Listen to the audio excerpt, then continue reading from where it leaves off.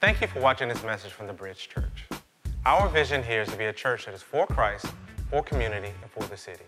Today's message is from the sermon series, The King's Cause. It's a walk through the Gospel of Mark. And if this message has impacted you in any way, please email us at stories@thebridgeilm.com. Good morning, church. How are you? Good morning, church. How are you? Awesome. Yeah. What's up, family? How y'all doing? All right. First, I want to address something before we get started that was on your seats when you came in. It's a card that looks like this. You can show it to me. It says Trellis on the front. Trellis is how you connect and grow at the Bridge Church, okay? If you've been around the Bridge for any period of time, if this is your first week or your 16th week, it doesn't matter. We don't want the Bridge Church to be an event that you attend on the weekend. We want it to be a body that you belong to. And Trellis is how we take you and transition you from event to body, okay? So we're actually having Trellis this coming Saturday and Sunday. It's the January 28th and 29th. On Saturday night, we'll have you come here. We'll have dinner at 6 o'clock with all of our staff. We'll be able to tell you a little bit more about who we are at the Bridge Church and what we feel like God's called us to do in the city. Then we'll have you come back on Sunday morning, and Sunday morning we'll help you in a very specific and practical way get connected to the Bridge Church, whether it be through community group or through serving, giving, whatever it is that you want to do in terms of your next step of making this your home, making this the body that you are a part of. So what I need you to do is, if you want to come, if you're certain that you're going to be able to be here this Saturday and Sunday, I want you to fill out this card. It's an RSVP card, and at the end of the morning, when we collect our offerings, I want you to just drop that in the bucket. Now let me tell you what happens when you drop this in the bucket. We buy food for you, okay? We get childcare for you. That's what we do when you put this in here. So if you're not completely sure, don't worry. Go home, check what you need to check. You can actually RSVP online later this week. There's a Trellis icon on our homepage, or as well you can use the short link /Trellis. So thebridgeilm.com /Trellis, all right? So do that. Go ahead and fill it out. Have it ready for the end. I'll just think you're taking notes on something that I said, all right? Hopefully I'll see you this coming weekend. I'm going to try something a little fun this morning. You all right? You ready?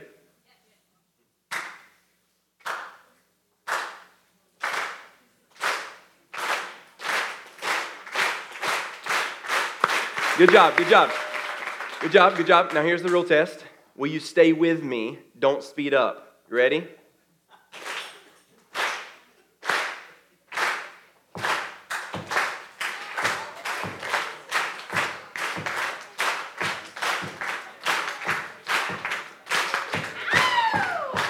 All right, good. Give yourself a round of applause. That was fun. And I just proved something, okay? Everybody has rhythm. All of you, okay? All of you have rhythm. Just some people, it's more fun to watch their rhythm, right? Like, we might not want to watch your rhythm, but everybody's fine with watching Bruno Mars's rhythm, right? When he's singing Uptown Funk, everybody is fine with watching that. Rhythms are a way of life.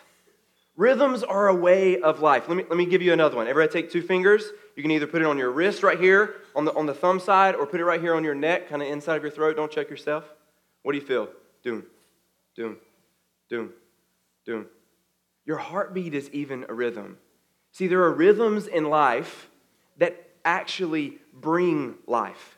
There are rhythms in life that bring growth. There are rhythms in life that we need for life to continue the way that it is, right? There's beauty in rhythms. For all the mathematicians in the room, the Fibonacci sequence, it's beautiful, right? It's all throughout nature. You can see this sequence of math. 1 + 1 is 2, 2 + 3 is 5, and it kind of goes around. It creates this spiral, and you see this Fibonacci sequence. You see this beauty all throughout nature. Rhythms provide beauty. They provide life. But what happens if a rhythm gets broken? Sometimes it messes things up, right? Like the water cycle. Another rhythm that gives us all of our life. Here's what happens, all right? The rain comes down, that's precipitation. Then there's infiltration. You probably forgot about that one from 4th grade. That's when it goes into the ground, it goes into the streams, it goes into the lakes and the oceans. Then what happens next? Evaporation, you remembered that one. And then condensation, it goes back into the clouds, and then the precipitation, and it falls back down. What if the cycle gets broken and water's not coming? Growth stops. Life could even stop. See, rhythms are necessary, but when rhythms get broken, we have to start the rhythm back again in order to get to a growth place, in order for life to continue to be sustained. I think what we're seeing here today in this passage is Jesus helping show us, leading us to introducing a new rhythm to our life. A rhythm in our life that actually brings us new life and brings us growth. We're going to be in Mark 4. We're going to start in verse 35. Mark 4, verse 35 is the passage that we've already read. If you don't have a Bible, we'd like to give you one. We have one in the lobby for you. And in the meantime, our tech team is going to be putting the verses on the screen so that you can read along with me. Mark 4, verse 35. On that day, when evening had come, he said to them, "Let us go across to the other side." And leaving the crowd, they took him with them in the boat, just as he was, and the other boats were with him. And a great windstorm arose, and the waves were breaking into the boat, so that the boat was already filling.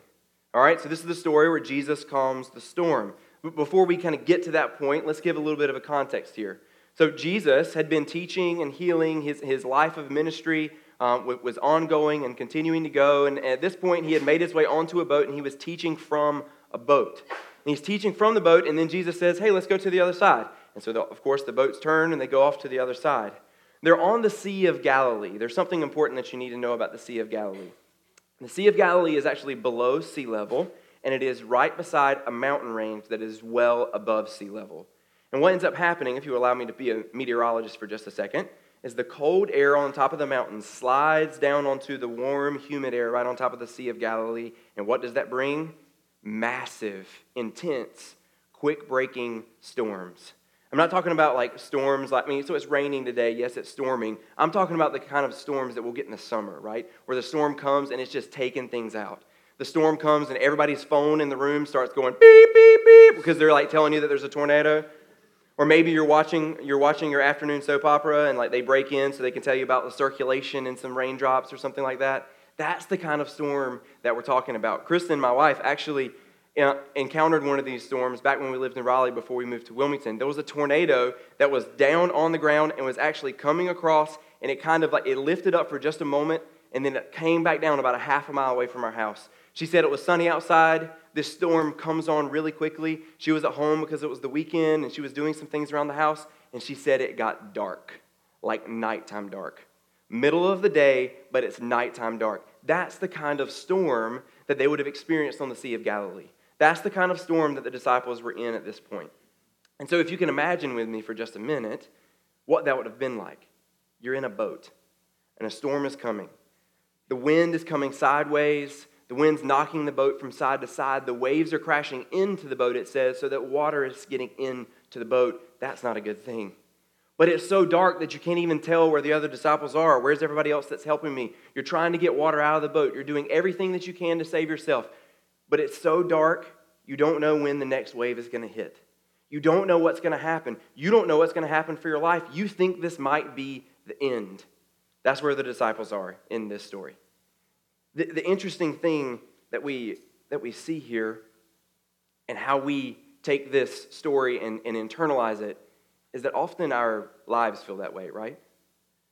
Yeah, of course, we've all lived through a storm or a hurricane, a tornado warning, whatever it might be. But I mean like your inner life, something that's going on in your family or your finances or your health. Whether you're in the storm right now or you think the storm is coming this week, you feel the storm coming, they're coming.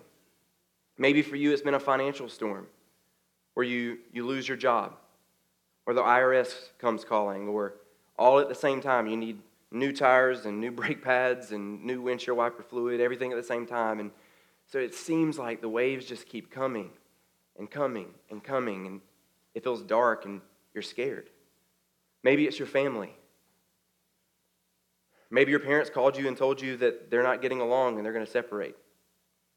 Maybe your sister called you and told you that she lost the baby.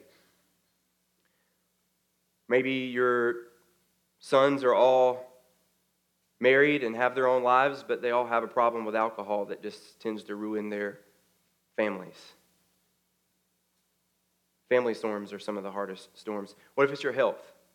Some of you might have either this week or last year heard from the doctor that the cancer, they don't really know what to do with it. Or maybe it was your mom's cancer. Or maybe right in front of you, your daughter, her eyes start to twitch. She starts to maybe not see things as well. She maybe starts to not hear things as well. She can't use her arms. She's falling. She's hurting herself. She can't play the way that she used to. She can't hear you the way that she used to. And the doctors just tell you that they're not really sure what to do just yet. They're trying some things, but they're not really sure. See, these storms are scary. That's my storm. They're dark. And sometimes you don't know what to do. But the thing about life is these storms are just coming, and we can't stop them. These storms are coming because we live in a broken world. We live in a world that is not the way that it was intended to be, and so these storms just keep coming. Some of us, maybe they feel worse than others. Some of you maybe feel like the storms in your life aren't that bad, but it doesn't matter. They're going to continue to come. And here's the truth. You can't control the damage that the storm does. You can't control the difficulty that the storm is to live through. You can't control the duration of the storm. You can't control any of these things about the storm because the storms are just going to keep coming. So what do we do? Where are we left?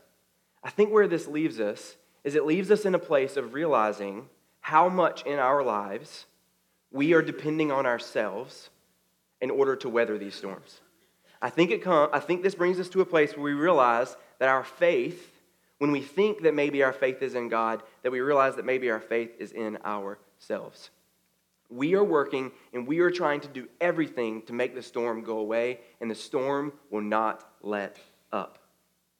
That's the experience that we have, and that shows us our lack of faith in God and our faith being in ourselves. Now, I know many of you are thinking, like, come on, give us a break, okay? Give us a little bit of, what if I'm following Jesus? If I'm following Jesus, then that means that things are going to get better, right? And unfortunately, that's not necessarily the case. I'll say it this way. Following Jesus doesn't mean the absence of storms. Following Jesus doesn't mean the absence of storms. You know how I can tell that from this passage right here?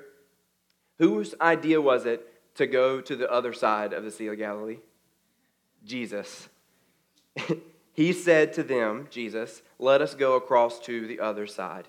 What that means is quite literally, the disciples were following Jesus, and that led them into a storm that they thought might kill them. And what that means is that you might be with all of your heart be trying to follow Jesus. You might be exactly where God wants you to be, right inside His will for you in your life, and it still might lead you to experience a life-threatening storm. Do you know why that is? Because the storms are now a part of the rhythms of this broken world. The storms just keep coming. But what we need and what God is going to provide is in the darkest time, in the worst of times, when the waves continue to come, God is going to provide a way to turn your fear of the storm into something much greater. And that's faith in Him. That's the rhythm that He is trying to start back in us. So what is it that we have to do in order to get back into the rhythm that is going to bring life? Let's look and see what the disciples did. Verse 38. But He was in the stern, Jesus, asleep on the cushion. And they woke Him and said to Him, Teacher, do you not care that we are perishing? Teacher, do you not care that we are perishing? How many of y'all have ever felt that way in your life? The darkness, the clouds, the storms, you reach your end, and then you think, oh, Jesus, let me go find Jesus. And then you go to Jesus and you cry out to Him. And you say, Jesus, what is going on? Jesus, why am I always fighting with my spouse? Can't you help? Jesus, why did my mom have to get sick this year? Can't you please help? Jesus, what is going on? God, where are you? Are you asleep on me? Do you guys feel this? See, sometimes I feel like we have a culture that limits that and says, no, don't do that. Don't cry out to God in that way. But I think that in order to get back into this healthy rhythm, crying out to God is exactly what we have to do. See, in the last 3 months, or rather 3 years, I guess, God has really been teaching me this. He has been teaching me that crying out to him is exactly where we need to be. You see it all in the Psalms. Just pick a psalm, pick it, read, and then the psalmist, the person who is writing, it often, in a very raw way, is saying, "Oh God, why have you left me in prison? Why am I here in this darkest place? Why am I here with all of these people with their foot on my neck? Can you please help me? Can you please relieve me?" And sometimes God relieves directly, and then sometimes God doesn't relieve directly, but crying out to God is okay. This is why that's true. Because when you cry out to the storm, it doesn't matter, because the storm doesn't care about you. When you cry out to the cancer and you say, "Cancer, can you please stop?" The cancer's not going to stop because the cancer is actually here for your ruin. When you cry out to your boss because your boss laid you off, it's not really going to help that much. They've already made the decision. When you cry out to the doctor who is already trying to do everything to save you, to give you the right treatment, to help your parent, to help you yourself, when you cry out to the doctor's already doing everything they can do. They don't have any more power. So why cry out to them? We're crying out to the world. World, why are you broken? When what we should be doing is we should be crying out to God. This is why, because God has the power to change your storms, and God loves you. God has the power to change your storms, and God loves you. This was my experience, y'all. This was my experience. I tried to convince myself that the storm was really not that bad. I tried to, in my own strength, make the storm not that bad. It's okay. I tried to convince Kristen. We got this. The treatment's going to help. We're going to be okay. Let's get through this. Like, we're okay. Pull yourself up. You know, it's fine. In our strength, we can do this. And then at a certain point, I got to my end. When I got to my end, God essentially told me, He's like, just cry out to me. Cry out to me. See, I think what was wrong in my heart, not necessarily consciously, but deep down and subconsciously, and maybe this is true of you as well. What was true in my heart is I was afraid that if I told God how bad it was, that it might limit how good He was. I thought that if I told God, "God, everything is falling apart," that it meant that He wasn't holding things together. I thought that if I cried out to God and said, "God, I need help and I can't do this on my own," that He would be disappointed in me because of my lack of faith. But I don't think that's what He wants. He wants us to cry out to Him. This is the truth that I've come to, and it's so strong in my heart. I want you to pick it up as well. Crying out to God doesn't change who God is. Crying out to God gives God the chance to show you who He is. Crying out to God does not change who God is. Crying out to God gives God the chance to show you who He is. So why aren't you crying out to Him more often? We can look right here in this story. We can see our God in Christ doing exactly that. Look with me at verse 39, what He does when the disciples wake Him up. "And He awoke, and He rebuked the wind and said to the sea, 'Peace, be still.' And the wind ceased, and there was a great calm. And He said to them, 'Why are you so afraid? Have you still no faith?'" Can you picture it? Jesus wakes up, storm's going on all around, and Jesus rebukes the sea. It's not like calm and quiet. I don't think He's like, "Peace, be still." And the storm stops. The storm stops, and it says that even the waters got glassy. Like the type of calm waters that you can see yourself in like it's almost a mirror. That's what happened, just like that. Kind of like when a kid's running down a hallway, and their parent says, "Hey, stop right there!" And they stop on a dime. That's what Jesus did to the storm. Because Jesus has power over the storm. Because Jesus is God. See, what this is teaching us when we see Jesus calm this storm is that Jesus is with us in the storms, and Jesus has power to save us from our storms. Isn't that good news, church? Jesus is with us in the storms, and Jesus has power to save us from our storms. And if these two things are true, then it changes everything about the storm, does it not? If this is true, it changes everything. Let me give you an example, maybe a little bit lighter, so that you can kind of understand and kind of grasp with this. That Jesus' presence and His power completely changes the storm. We have my wife and I, Kristen, we have two daughters, Kara and Susan. They are 4 and 2, and they are adorable. Now, it's not quite this way anymore because they're a little bit older, but maybe a couple of months ago, they would go into their room, and they would close the door, even though neither one of them could open the door. It's not a very smart decision, right? So they go into the door, and they're playing, and they're having fun, and everything is all dandy, and then they're both kind of mischievous. So usually what happens is Kara tells Susan to do something that she's not supposed to do, and then Susan listens, all right? So they're both at fault here. So Kara would say, hey, turn off the light. And Susan would go over and turn off the light. Now, neither one of them can open the door. The light has now gone off, and there's a 2-year-old and a 4-year-old in the room. What do you think happens? Ah! Like, they are terrified. Like, they did this to themselves, but they're terrified. And so what Kristen and I have to do is we have to run down the hallway, we open the door, we turn on the light, and then everything's better, right? Completely different story now. What if I'm in the room with them? If I'm in the room with them, the door is closed. Now I'm with them and I have the power to turn the light on. I have the power to open the door and I'm in the room. And then Kara tells Susan to go turn off the light. And Susan goes and turns off the light, even though I said, no, don't do that. She goes over and she turns off the light. And this time, since I'm in the room, all of a sudden, turned into, wee! There's giggling. Everybody's like trying to tackle daddy, and it's like the best time ever in the dark, right? Have I turned the light back on yet? No.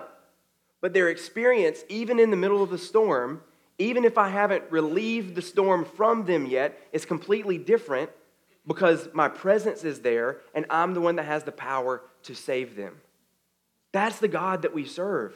See, when you realize that God's presence and power has the ability to save you, it completely changes the storm because he has the ability to deliver us.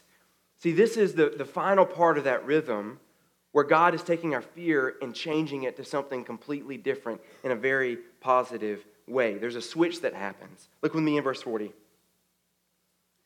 He said to them, "Why are you so afraid of the storm? Have you still no faith?" And they were filled with great fear of Jesus and said to one another, "Who then is this, that even the wind and the sea obey him? This guy must be God." See, when Jesus calms the storm, their fear doesn't just go away. Their fear of the storm is replaced by a new fear. Now they're afraid of Jesus. But this fear of Jesus is a different type of fear altogether. Do you see the switch? The first type of fear is a fear of worry.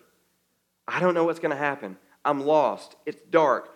I might die in this situation. This storm might end my life. I don't know what I'm going to do. That's the type of fear that they initially had. They were afraid of the storm. And then at this point, when they see Jesus calm the storm, their fear switches to a fear of Jesus.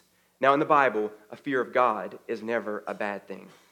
They were afraid of the storm, but now they have a fear of God. This is a respectful fear. It is a fear knowing that the creator of the universe is in your presence, that the creator of the universe has reached out to you. That's the type of fear that is a good type of fear. Do you see the switch that Jesus just made in their life? He's restoring that rhythm that is actually taking their lack of faith and putting it a faith in him. See, the fear of him leads to a faith of him, which actually leads us to worship and to thank him for who he is. I'll say it this way. Fear becomes faith when you realize the one you fear loves you. Fear becomes faith when you realize the one you fear loves you. There's a really important distinction between the storm and Jesus and the fear, right? The storm doesn't care about you at all, but Jesus loves you. Fear becomes faith when you realize the one you fear loves you, or the one you should fear who actually has the power. He loves you. Church, it changes your storm. I love to play basketball. I went to UNC, and so I used to go play pickup in Woolen Gym all the time. Woolen Gym's a great place where I would go, and court 1 is the court that all the best players played on. So I would always go try to get there really early and play on court 1 for one game, and then I'd move to court 2. That tells you too much about my skills, but that's what I would try to do. So when you arrive at court 1, inevitably every time you get there, and there'd be some guy in the corner. He's a 6'8", 250-pound block of muscle, right? And he's draining threes, which is not a good thing, okay? Because the 6'8", 250-pound rock of muscle can totally take you down low, right? He can dunk on you all day long. But if he can also shoot threes, we're just going to lose the game. I'm terrified because we're about to go down for sure. But what happens if somebody on their team drops out and then I get traded? Now I'm on his team. Now I'm on his team, and that's good news, right? So my heart just went from, oh no, we're about to lose, to, we got this.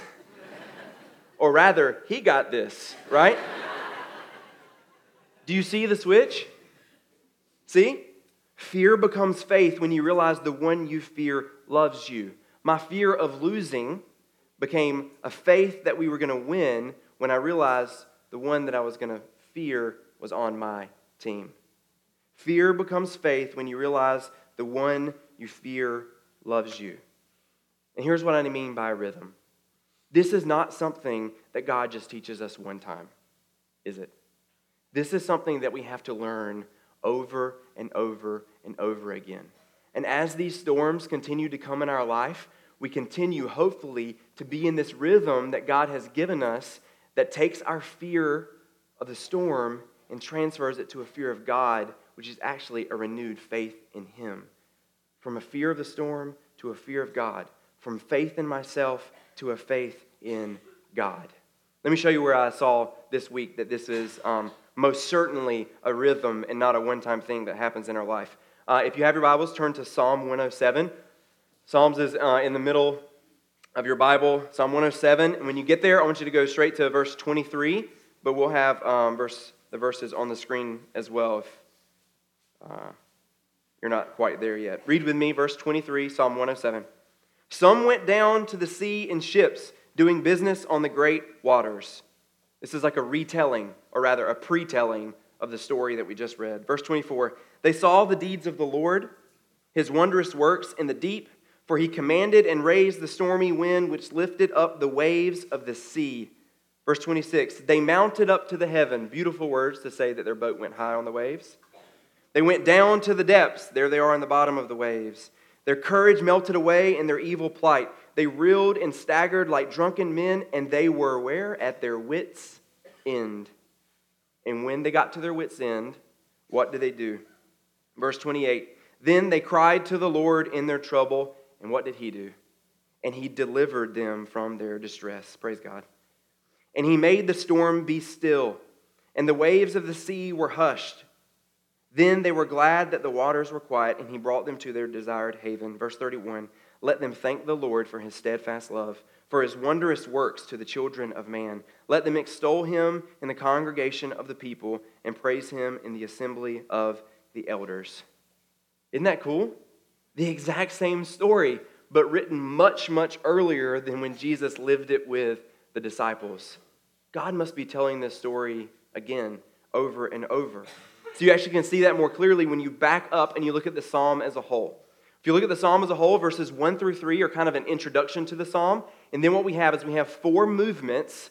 This is the fourth movement, the storm. Four movements where God is telling the same story. Verses 4 through 9 is about those that are lost and wandering and them being found. Verses 10 through 16 are about prisoners being released. Their shackles are taken away. Verses 17 through 22 is about the sick being healed. And 23 through 32 is about being saved from the storm. That's what we just read. You can see this pattern most clearly when you note that there's actually a couple of verses that are repeated in each one of the four movements. Verse 6, 13, 19, and 28 are all exactly the same. I'll read it for you from verse 28. Then they cried to the Lord in their trouble, and He delivered them from their distress. It's the same in every movement. And then verse 8, 15, 21, and 31 are all the same verse as well. I'll read verse 31. Let them thank the Lord for His steadfast love, for His wondrous works to the children of men. Man, it's a rhythm. It's a story that God is trying to get us back into so that He shows us who He is. Church, this is about how our storms are going to go, but it is much more about the God that we serve. So it's storm, cry out, He provides salvation, and then shout. Storms, cry out, salvation, and shout. I see that you saw the emojis.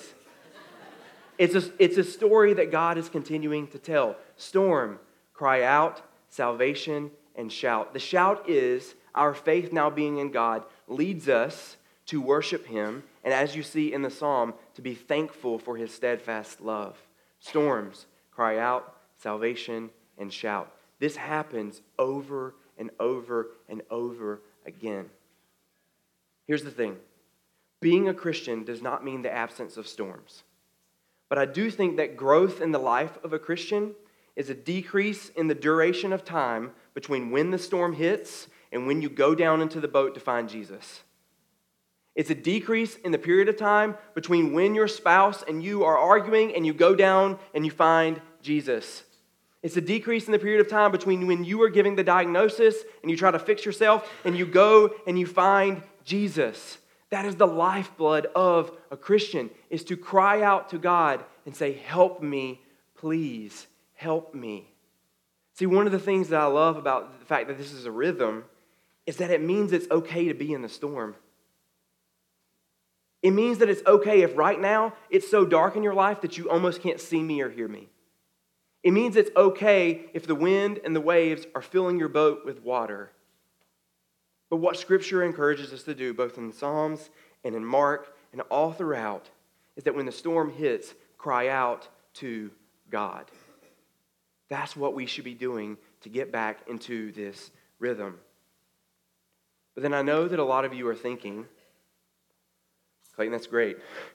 Good rhythm, all right? What happens when my storm is not calmed the way the disciples' storm is calmed? What happens when the cancer doesn't get stopped and it actually leads to the end? See, I think what we have to do in this situation is we have to live in our circumstances not based on what God is doing for you right now, but we live in faith of God based on what He has already done. That is God's story. That is God's story here in Psalm 107. The introduction I was just talking about, let's read it together. Verses 1. Oh, give thanks to the Lord, for He is good, for His steadfast love endures forever. Verse 2. Let the redeemed of the Lord say so, whom He has redeemed from trouble, and gathered from the lands, from the east and from the west and from the north and from the south. Church, does it say, let those who will be redeemed in this circumstance say so? No. Does it say, let the one who is going to be redeemed in the next circumstance and in the next storm say so? No. It says redeemed. The ones whom He has redeemed. It says past tense as past tense can get. See, this is the call for God's people in the Old Testament. Was to remember. That's why they sang this psalm. Was to remember who God was. To remember that their God was a God that if they cried out, and when they had cried out in the past, had already delivered them. The call is not to have faith in God based on your current circumstances. That's not faith at all. Faith is believing that God has delivered in the past and that He will deliver again in the future, because that's the kind of God He is. Amen. Faith is believing that His steadfast love never changes, even though your circumstances do. And that's what God has been calling His people in the Old Testament and the New to do. So if your storm is not calmed when you cry out to God, the strength and the faith to endure the storm comes from remembering the past storms that God has delivered you from. Here's what the disciples should have remembered. The disciples should have remembered the God of Psalm 107. I'm certain they had sung that psalm before. I'm certain they had heard that story before, even the story from 23 to 32 about the storm being calmed. But what they weren't confident of in that moment was that that God who had delivered them before would deliver them again, and that that God was in the boat and His name was Jesus. That's what they had forgotten. Now, church, what do we have that is much better than Psalm 107? We have Jesus' life. We have God incarnate.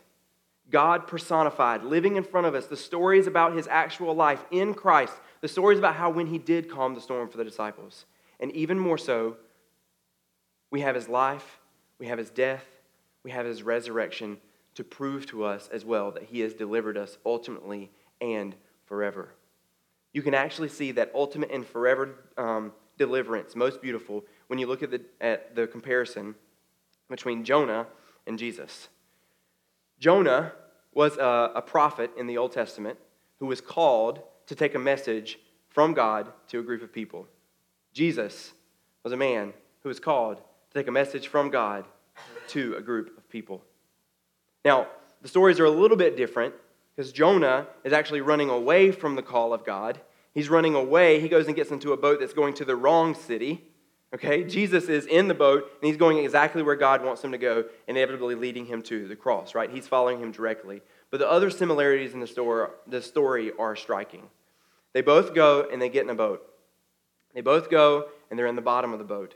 When they're in the bottom of the boat, they fall asleep. And then the sailors and the disciples, the people who are on the top of the boat, they enter into a storm that they think is going to take their life. And they try everything that they can to save themselves. They try everything that they can in order to get through the storm. And they get to their wits' end, like it says in the Psalms. They get to their wits' end, and what do? They go down to the bottom of the boat, and they ask the person in the bottom of the boat, is there anything that you can do to help us? Please help us. And this is where the stories are a little bit different again. Jesus says, peace be still, and the storm is immediately calmed. Jonah's story is a little bit different. Jonah says that God is bringing this storm against me as a punishment for not listening to him. And so, what you need to do is, in order for you to live, I have to die. But wait, isn't that exactly what Jesus said to the disciples as well? In order for you to live, I have to die. In the story of Jonah, they actually take Jonah and they throw him out of the boat into the storm. He's swallowed by a whale. He stays there for 3 days and then he raises again. He comes back out. Wait a second. Same story with Jesus. See, we're in a storm. There's a storm that was coming for us, and Jesus is thrown overboard. He takes the storm so that we don't have to. Church, we can have hope because Jesus took the ultimate storm for us. This is what I mean by the ultimate storm. See, we have lived a life that has separated us from our Creator God and broken the world as it was meant to be. And that brokenness in the world actually leads to the storms that we feel. Storms of all kinds, all the storms that you encounter each day, that you encountered last year, and that you will encounter in the next couple of years. But these storms don't compare with the ultimate storm that was coming for us. See, the ultimate storm that was coming for us was a separation from God that was going to be dark and fearful forever. It was a separation from God that was going to be eternal. A fear that was never going to stop. A complete separation from Him is the storm. It's the ultimate storm that you never even could imagine. But Jesus took that storm for us. On the cross, Jesus was separated from God. He went into ultimate darkness. And then 3 days later, He rose and He had victory over death. He took the punishment we were owed for the life that we lived. Do you see? Jesus took the ultimate storm for us. Now, let me tell you why that's so encouraging to me. For all of us who are in storms. Certainly, this was not the last storm that the disciples experienced on the Sea of Galilee. Certainly, the storm that you're in right now, or the storm that you just finished last week, is not the last storm that you will experience either. But because Jesus took the ultimate storm for us, that means it doesn't matter the storm that you're in, and it doesn't matter how your storm ends, as long as you are with Jesus and crying out to Him. Because there is coming a day when Jesus will say, "Peace be still," for the final time. And all of your storms, all of my storms, all of the brokenness in the world that causes these storms will be gone. But here's where that leaves us. In order for Jesus to deliver you from your storm, from the ultimate storm, what do you have to do? You have to cry out to Him. And so, I am unfortunately but intimately aware that there are some of you in the room that have never cried out to God and asked Him to deliver you from that ultimate storm. And so what that means for you in a very hard reality is that the storm that you experience right now, and the fear and the anxiety and being scared and not knowing which way is up and not knowing how to defend yourself and not knowing when the end is coming or if this storm will be the end of you, that storm's not going to stop. That darkness, that fear, that will continue forever. But here's the good news. Church, we serve a God who is a saving God. It was written down and shown to us in Psalm 107. Jesus personified, lived it, with the disciples in the boat, he showed us that our God is a God who saves. And then ultimately, his life, death, and resurrection ensure that that storm is going away and is not coming for us for all of eternity. And we can be with him and be reunited with the steadfast God that loves us and has delivered us. If you haven't done that, all you have to do is cry out to God and say, God, I'm at my end. I can't survive this storm of life on my own, and I need you to come and take the storm for me. That's what it means to follow Jesus, is to cry out to him. Now, for those of you who are Christians in the room,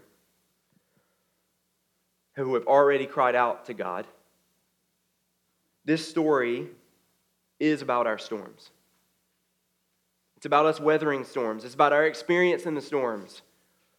But it is actually not completely about our storms. It is much more a story about a steadfast God who loves us and delivers us. It's about a God who always has been and always will be. It's about a God that if you cry out to him, he will deliver you. And so when you as believers, when you read this story, you were reminded of a deliverance that you have already been given. And when we remember that deliverance, when we remember that salvation, that is putting us in the rhythm that brings us to faith. And what that means is that if you're a Christian, if you're following Jesus, that regardless of the storm that you're in, whether you're in a storm or you're not in the storm, that our song is still the same. And our song sounds the same as Psalm 107:1. Oh, give thanks to the Lord, for he is good, for his steadfast love endures forever. If you know Jesus, in the middle of the worst day of your life, give thanks to the Lord, for he is good, for his steadfast love endures forever. If you're a Christian, the day that your mom dies, oh, give thanks to the Lord, for he is good, for his steadfast love endures forever. If you're a Christian on the day that you die, oh, give thanks to the Lord, for he is good, for his steadfast love endures forever. See, these stories are telling us about our God that we serve.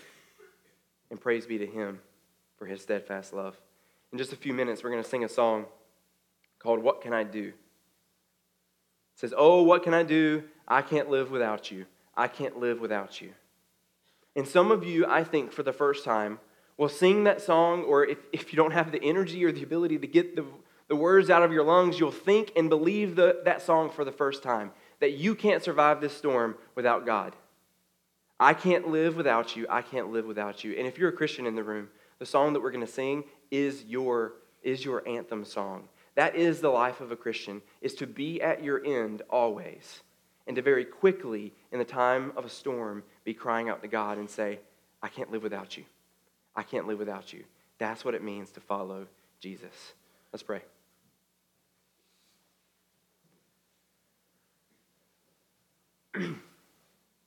God, I can't live without you. I can't teach without you. I can't make you beautiful without you. God, teach me, craft my heart, train my heart, develop my heart, put my heart back into the rhythm that says I am not in control. Put my heart back into the rhythm so that my faith is not in myself, but my faith is rather in you. God, put my heart back into the rhythm of, in the darkest times of my days, in the darkest times of my years, that I can still say that your steadfast love endures forever. God, all across the room, there's people who are crying out to you. Church, cry out to him. It's okay. Tell him that you're at your end, that you don't know what to do. Oh God, help these marriages. Help us. We're at our end. We don't know what to do. Oh God, I lost my job. I don't know how I'm going to provide for my family. Help me. I don't know what I'm going to do.